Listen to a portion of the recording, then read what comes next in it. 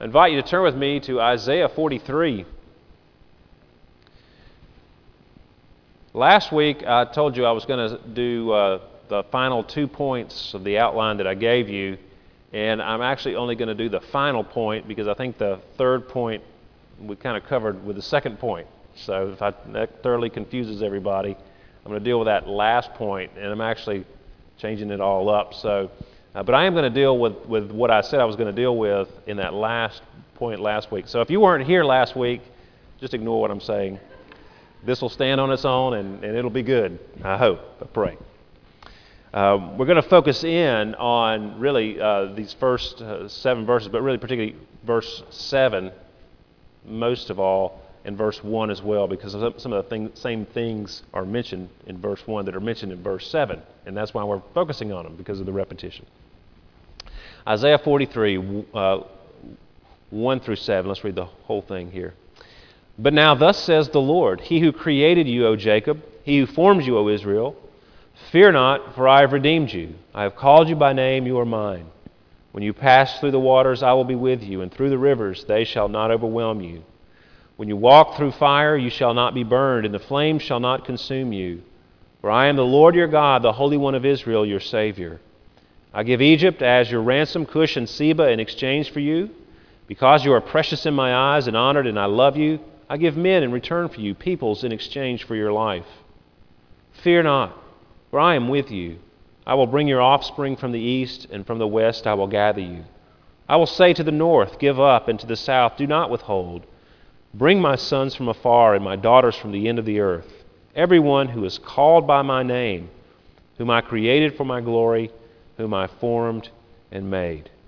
May God bless the reading and hearing of His holy word. You can understand much about the meaning of a Bible passage simply by noticing the words that are repeated. Fear not is repeated twice in this section that we just read, in verse 1 and verse 5. And so obviously this passage is commanding God's people not to fear. He lists a number of reasons why they need not fear, most of which we have been examining over the past few weeks. Today I want to dwell on some other words which are repeated in this passage, and you'll notice there that verse 1 begins, But now thus says the Lord, He who created you, O Jacob, He who formed you, O Israel. And then if you look at verse 7, where God identifies the ones He is going to gather up, everyone who's called by my name, whom I created for my glory, whom I formed and made. So these words, created and formed, are the words I want to focus on today. Created and formed are words that are stressed in this passage of comfort to God's people. And I want to answer the question, why is it particularly important and encouraging to the Christian to remember that God created and formed His people? That's the truth that's there. God created and formed His people. But before we answer that question, why it's particularly important and encouraging to the Christian, we must understand what is meant by created and formed. To what is he referring? To what event is this passage referring? Now, I am contending that it is not referring to physical creation, although it is true that God physically created everyone. He is the creator. I'm not affirming that. But rather, I believe in this passage he is speaking of all the special acts God performed on their behalf in order for them to be His particular people. Through what He did, He created and formed a people for Himself. That's why He did it. God made them His particular special people by redeeming them, by calling them. They are God's specific people whom He has ransomed. To God, they are precious and honored. They are those people whom He values and loves, and therefore will not abandon in the fire and through the flood. Now, all created human beings are not the objects of these special acts. For example, we just read in this passage that there are some men who are ransomed and other people who are given in exchange, or they are ransomed so that the other group can be ransomed. So it's making a distinction between two groups of people. Some are ransomed and some are given as a ransom. So the ransomed can be ransomed, if that makes sense. Jacob, or Israel, is ransomed, and Egypt is not. They are given up for ransom, so that Israel might be ransomed. Now God is telling them this. He wants them to know this, to be reminded of this. He is stressing it to them. He's reminding them of all those special acts that He has performed on their behalf in order to create and form them into a people for Himself. And He's done the same as Christians, because we have been grafted into that body. God's people, by faith. We are children of Abraham. Paul talks about in Romans that we have been grafted in to that tree, and we are part of the people of God, whom He has created and formed. And we need to remember that and know that it is important for us to remember and to be encouraged by it. And I'm going to give at the end 4 different reasons that we should be encouraged, some things that we can take away from this fact. But let us develop it a bit more. These same words used here in Isaiah 43, the words created and formed, are the same words that are used in Genesis chapter 1. In the beginning, God created the heavens and the earth. The earth was without form, that word form, and void, and darkness was over the face of the deep. And the Spirit of God was hovering over the face of the waters. That's Genesis 1 through 2. So God created the heavens and the earth from nothing. They did not create themselves. There wasn't a time when creation decided, I think I'm going to create myself. That's kind of an absurd statement when you think about it. There wasn't even darkness until God created light on the first day. Nothing was there. And then God created it. What follows in Genesis 1, after verses 1 and 2, is a description of God's forming and filling this formless and void creation. So He created it, then He formed it and filled it. And you'll notice that on the first 3 days, God forms things, and then on the next 3 days, that which He has formed, He fills. And there's a parallel there. So on day 1, God creates night and day. On day 2, He creates the sky. And then on day 3, He creates the land and the seas and the vegetation on the land. So it's kind of like He's created this canvas, and now He's going to start filling it in. So first day, when He created night and day, on day 4, the second set of 3, He fills the day and night with the sun, the moon, and the stars.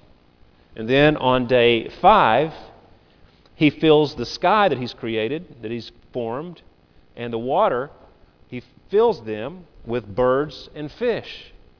And on day 6, that which He created on day 3, the land and the sea, He fills that land with animals and, of course, human beings, Adam and Eve as well. So it was formless and empty. That's what the word void means. And God formed it, and He filled it. So there's kind of a neat parallel that goes there in those first 6 days. So God created everything. He forms it and creates it. And the same thing is true of the church. That which is true of creation is also true of the church and individual members of the church. And when I say church, just let me clarify that. When I say church, I mean the true body of Christ. All those from every tongue, tribe, and nation from all time who are putting their trust in Christ Jesus as their Savior. And it's what theologians call the invisible church. And we make a distinction between the visible church and the invisible church. The visible church is all those who are member of faithful churches. People who would call themselves Christians. But of course we know that not everyone who calls themselves a Christian is actually a Christian. There are hypocrites. There are false professors in the church.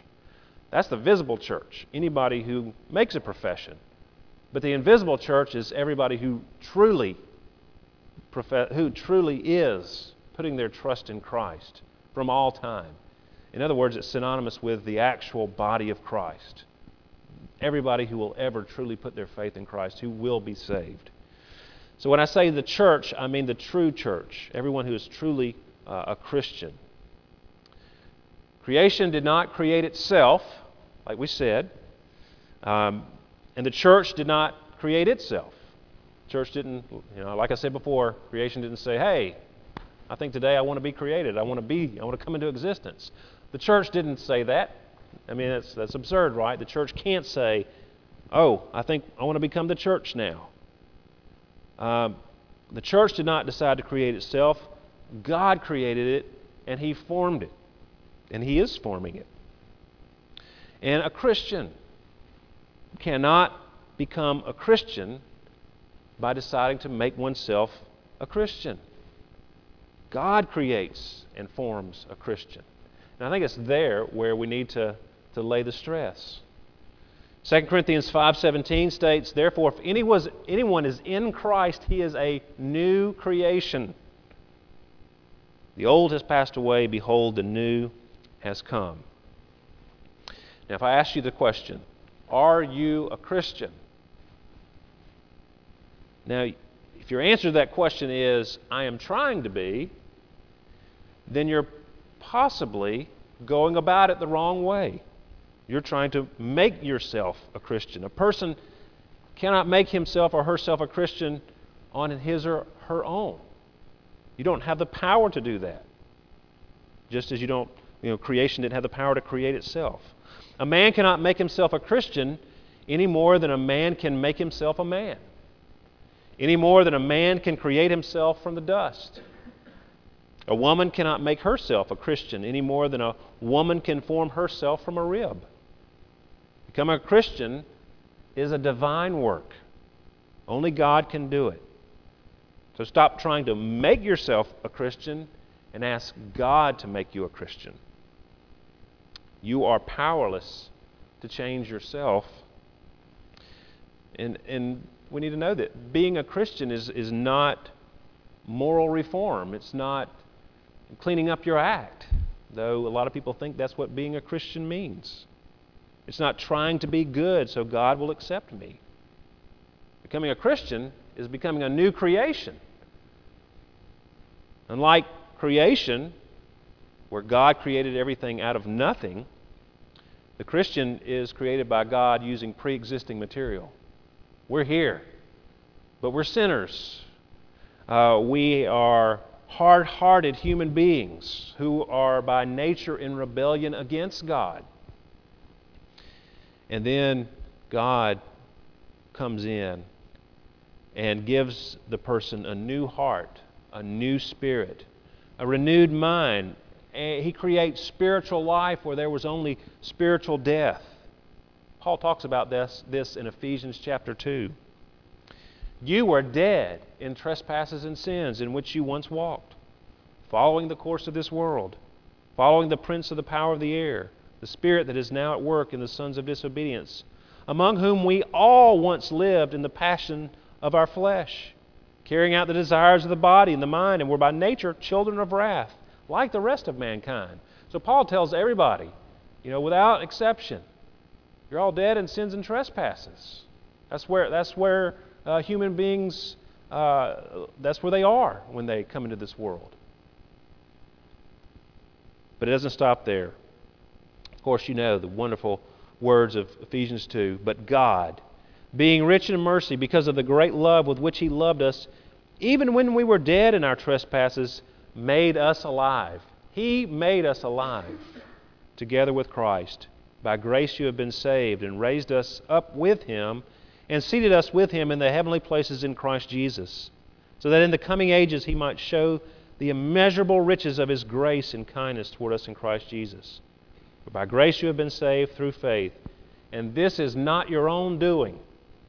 It is the gift of God, not a result of works, so that no one may boast. See, it's clear as day there. It is not your work. It's God's work.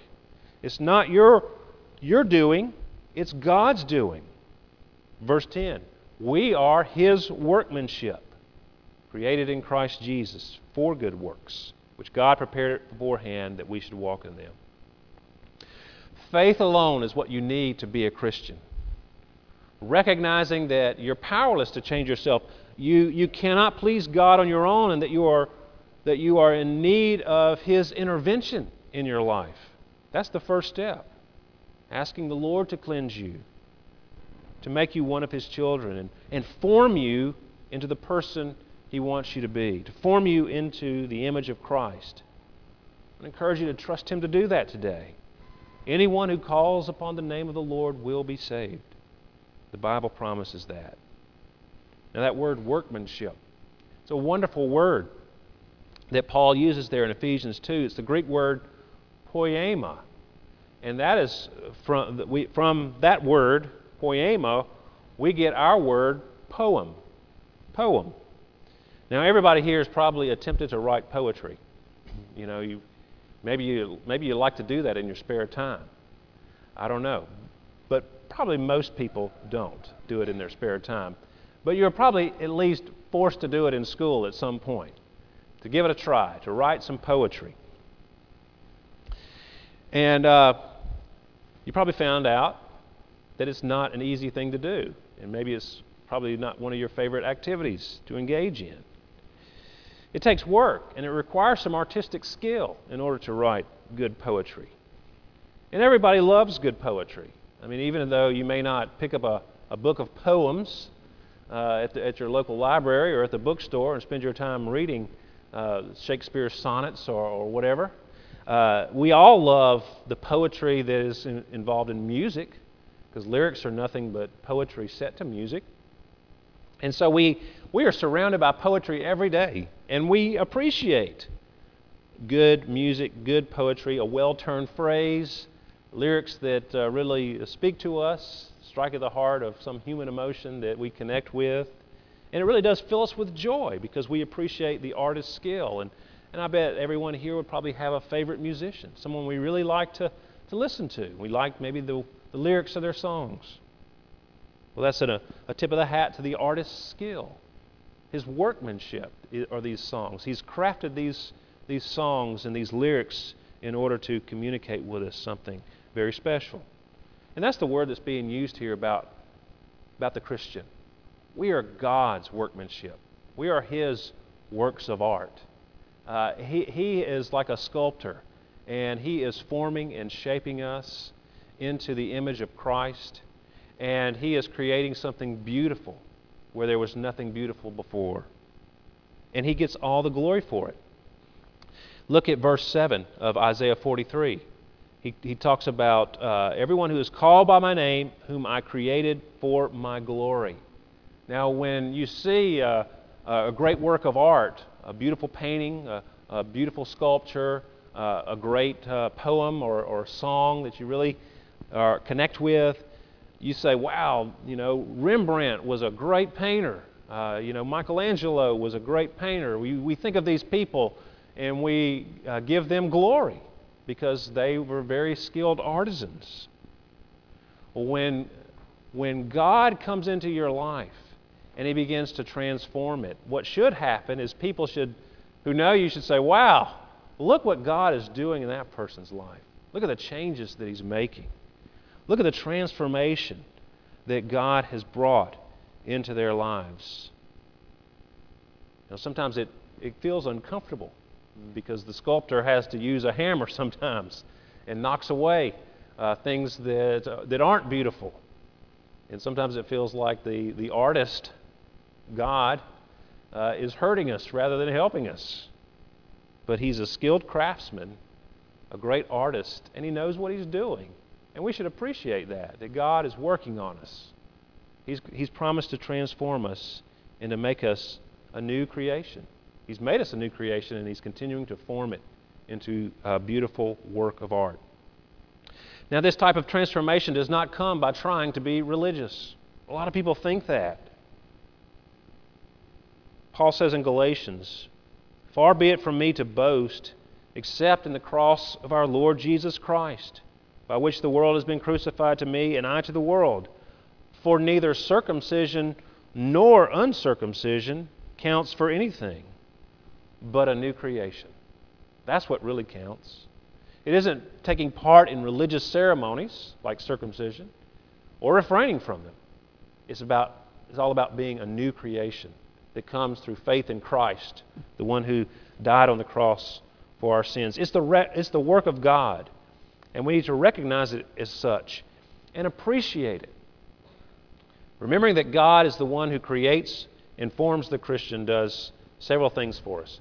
Let's make some practical applications of this fact that God has created and formed us for Himself.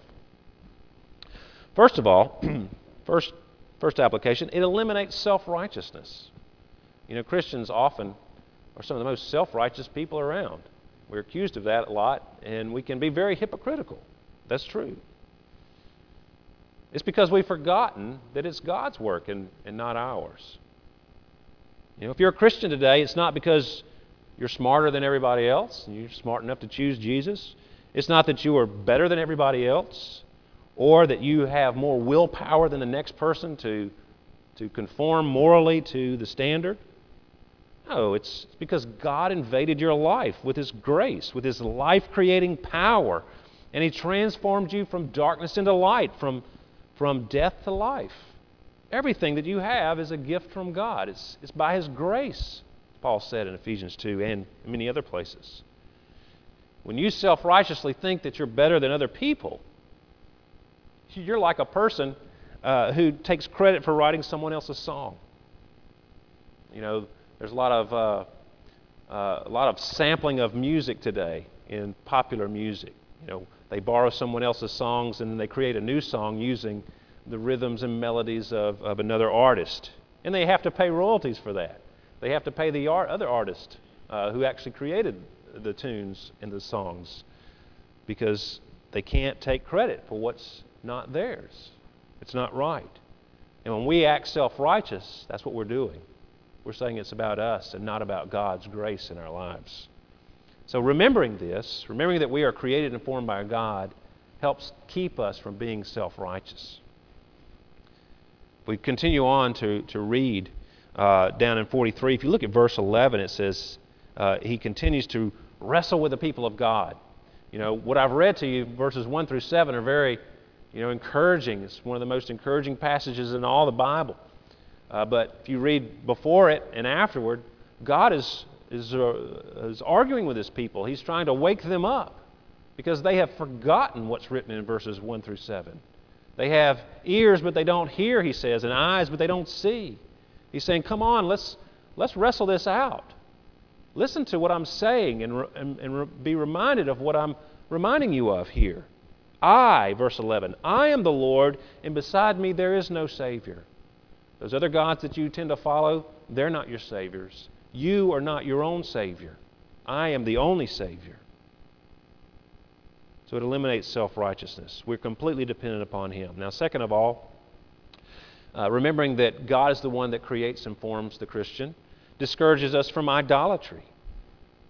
In verse 10, if we look at the whole context there, he talks about the fact that before me, the second part of verse 10, before me no God was formed, nor shall there be any after me. I am the Lord, and beside me there is no Savior.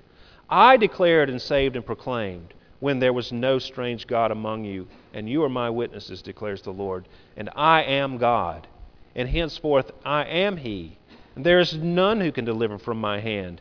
I work, and who can turn it back? Thus says the Lord, your Redeemer, the Holy One of Israel. I am the Lord, verse 15. I am the Lord, your Holy One. You see, He's trying to remind them of who their God is. Their idols that they follow, the Baals and the Ashtaroths, and the Canaanite gods that they so quickly fell into worshiping, those gods did nothing for them. They didn't save them. They didn't help them. And when we think about our own idols, the things that we worship, the things that we put of greater importance in our lives above God, those things don't help us like God helps us. They can't change us and transform us and make us a beautiful work of art like God can. So remembering that it is God who is at work creating and forming us discourages us from looking elsewhere for that creation and formation that we desire in our lives. Thirdly, remembering that God is the one that creates and forms the Christian encourages us in difficult times. And really that strikes at the heart of what this passage is saying back in the first couple of verses. Verse 2, when you pass through the waters, I will be with you. And through the rivers they shall not overwhelm you. And when you walk through the fire, you shall not be burned. And that makes sense, doesn't it? You go on down to verse 16. Thus says the Lord, who makes a way in the sea, a path in the mighty waters. He makes the way. Verse 19, behold, I'm doing a new thing. Now it springs forth. Do you not perceive it? I will make a way in the wilderness and rivers in the desert. They could look all kinds of places for help. And they could come up against some times that were very difficult in their lives, like many of you experienced in your lives, and like I've experienced in my life. Difficult things. But God makes a way for His people. And it makes sense, because if He has gone to all the effort to create and form a people for Himself, He's not going to abandon you midstream. He's not going to leave you in the fiery furnace alone. He's going to come right in there with you and walk through the valley of the shadow of darkness, the shadow of death. He's going to be with you because you are His people. You are His creation, and He is forming you. And He actually uses the fires and the flames and the rivers and the floods to mold and shape you into the image of Christ. It's hard to see sometimes, but it encourages us in difficult times to know that He is with us. He will not abandon His creation. He will not leave His people on their own, to make it on their own. And then finally, fourth thing that we gain from remembering that it is God who creates and forms His people, it leads us to repentance. If you look at verse 20, after He's told them that He'll make a way in the desert, He says, the wild beasts will honor me, the jackals and the ostriches, for I give water in the wilderness, rivers in the desert, to give drink to my chosen people, the people whom I formed for myself, that they might declare my praise. He's repeating it the same thing. He formed them for myself. Yet, verse 22, you did not call upon me, O Jacob, but you have been weary of me, O Israel. They stopped calling upon God. They got tired of God. You have not brought me your sheep for burnt offerings, or honored me with your sacrifices. I have not burdened you with offerings, or wearied you with frankincense. You have not bought me sweet cane with money, or satisfied me with the fat of your sacrifices. But you have burdened me with your sins. You have wearied me with your iniquities. I am He who blots out your transgressions for my own sake, and I will not remember your sins. Put me in remembrance. Let us argue together. Set forth your case that you may be proved right. So see, he's trying to help them see, look, I am your Savior. I am the one who created and formed you. Why are you forgetting me? Why are you ignoring me? Why are you pushing me to the side? Why are you tired of me? I'm the one that makes the way in the desert. I have not put burdens upon you, but yet you've burdened me with your sins and your rejection. But still, he invites them in verse 25, I'm the one that blots out transgressions. Come to me. Remember me. I'm the only one that can save you. Come to me. And that's a great thing for us to remember today. We think about our own sins, our own weariness of God, our own weariness of walking the Christian life, these difficult times in which we live, maybe difficult circumstances in your own personal life. Turn to the Lord. He's the only one that saves. He's created you, and He is forming you into the image of Christ. He's working. Even when you think He's just hitting you with a hammer, He's working and forming and shaping you into His image, making you into a beautiful work of art for His glory. Let's pray together. Father, we thank You for the encouragement that we have in Your Word. Thank You for just showing us so much love in spite of our inability to grasp it. Because of our cold hearts, Lord, we pray that You would bring us warmth and heat, that we might love You and be those who call upon your name always, who live in complete dependence upon you. Lord, if there's anybody here today that doesn't know you as that Lord, I pray, Lord, that you would just call them to yourself, that you would invade their lives with your transforming grace, and that they would cry out to you and say, make me a Christian, Lord. Change me. Save me. And Lord, we thank you that you've promised that anyone who comes to you, you will not cast away. We pray this in Jesus' name. Amen.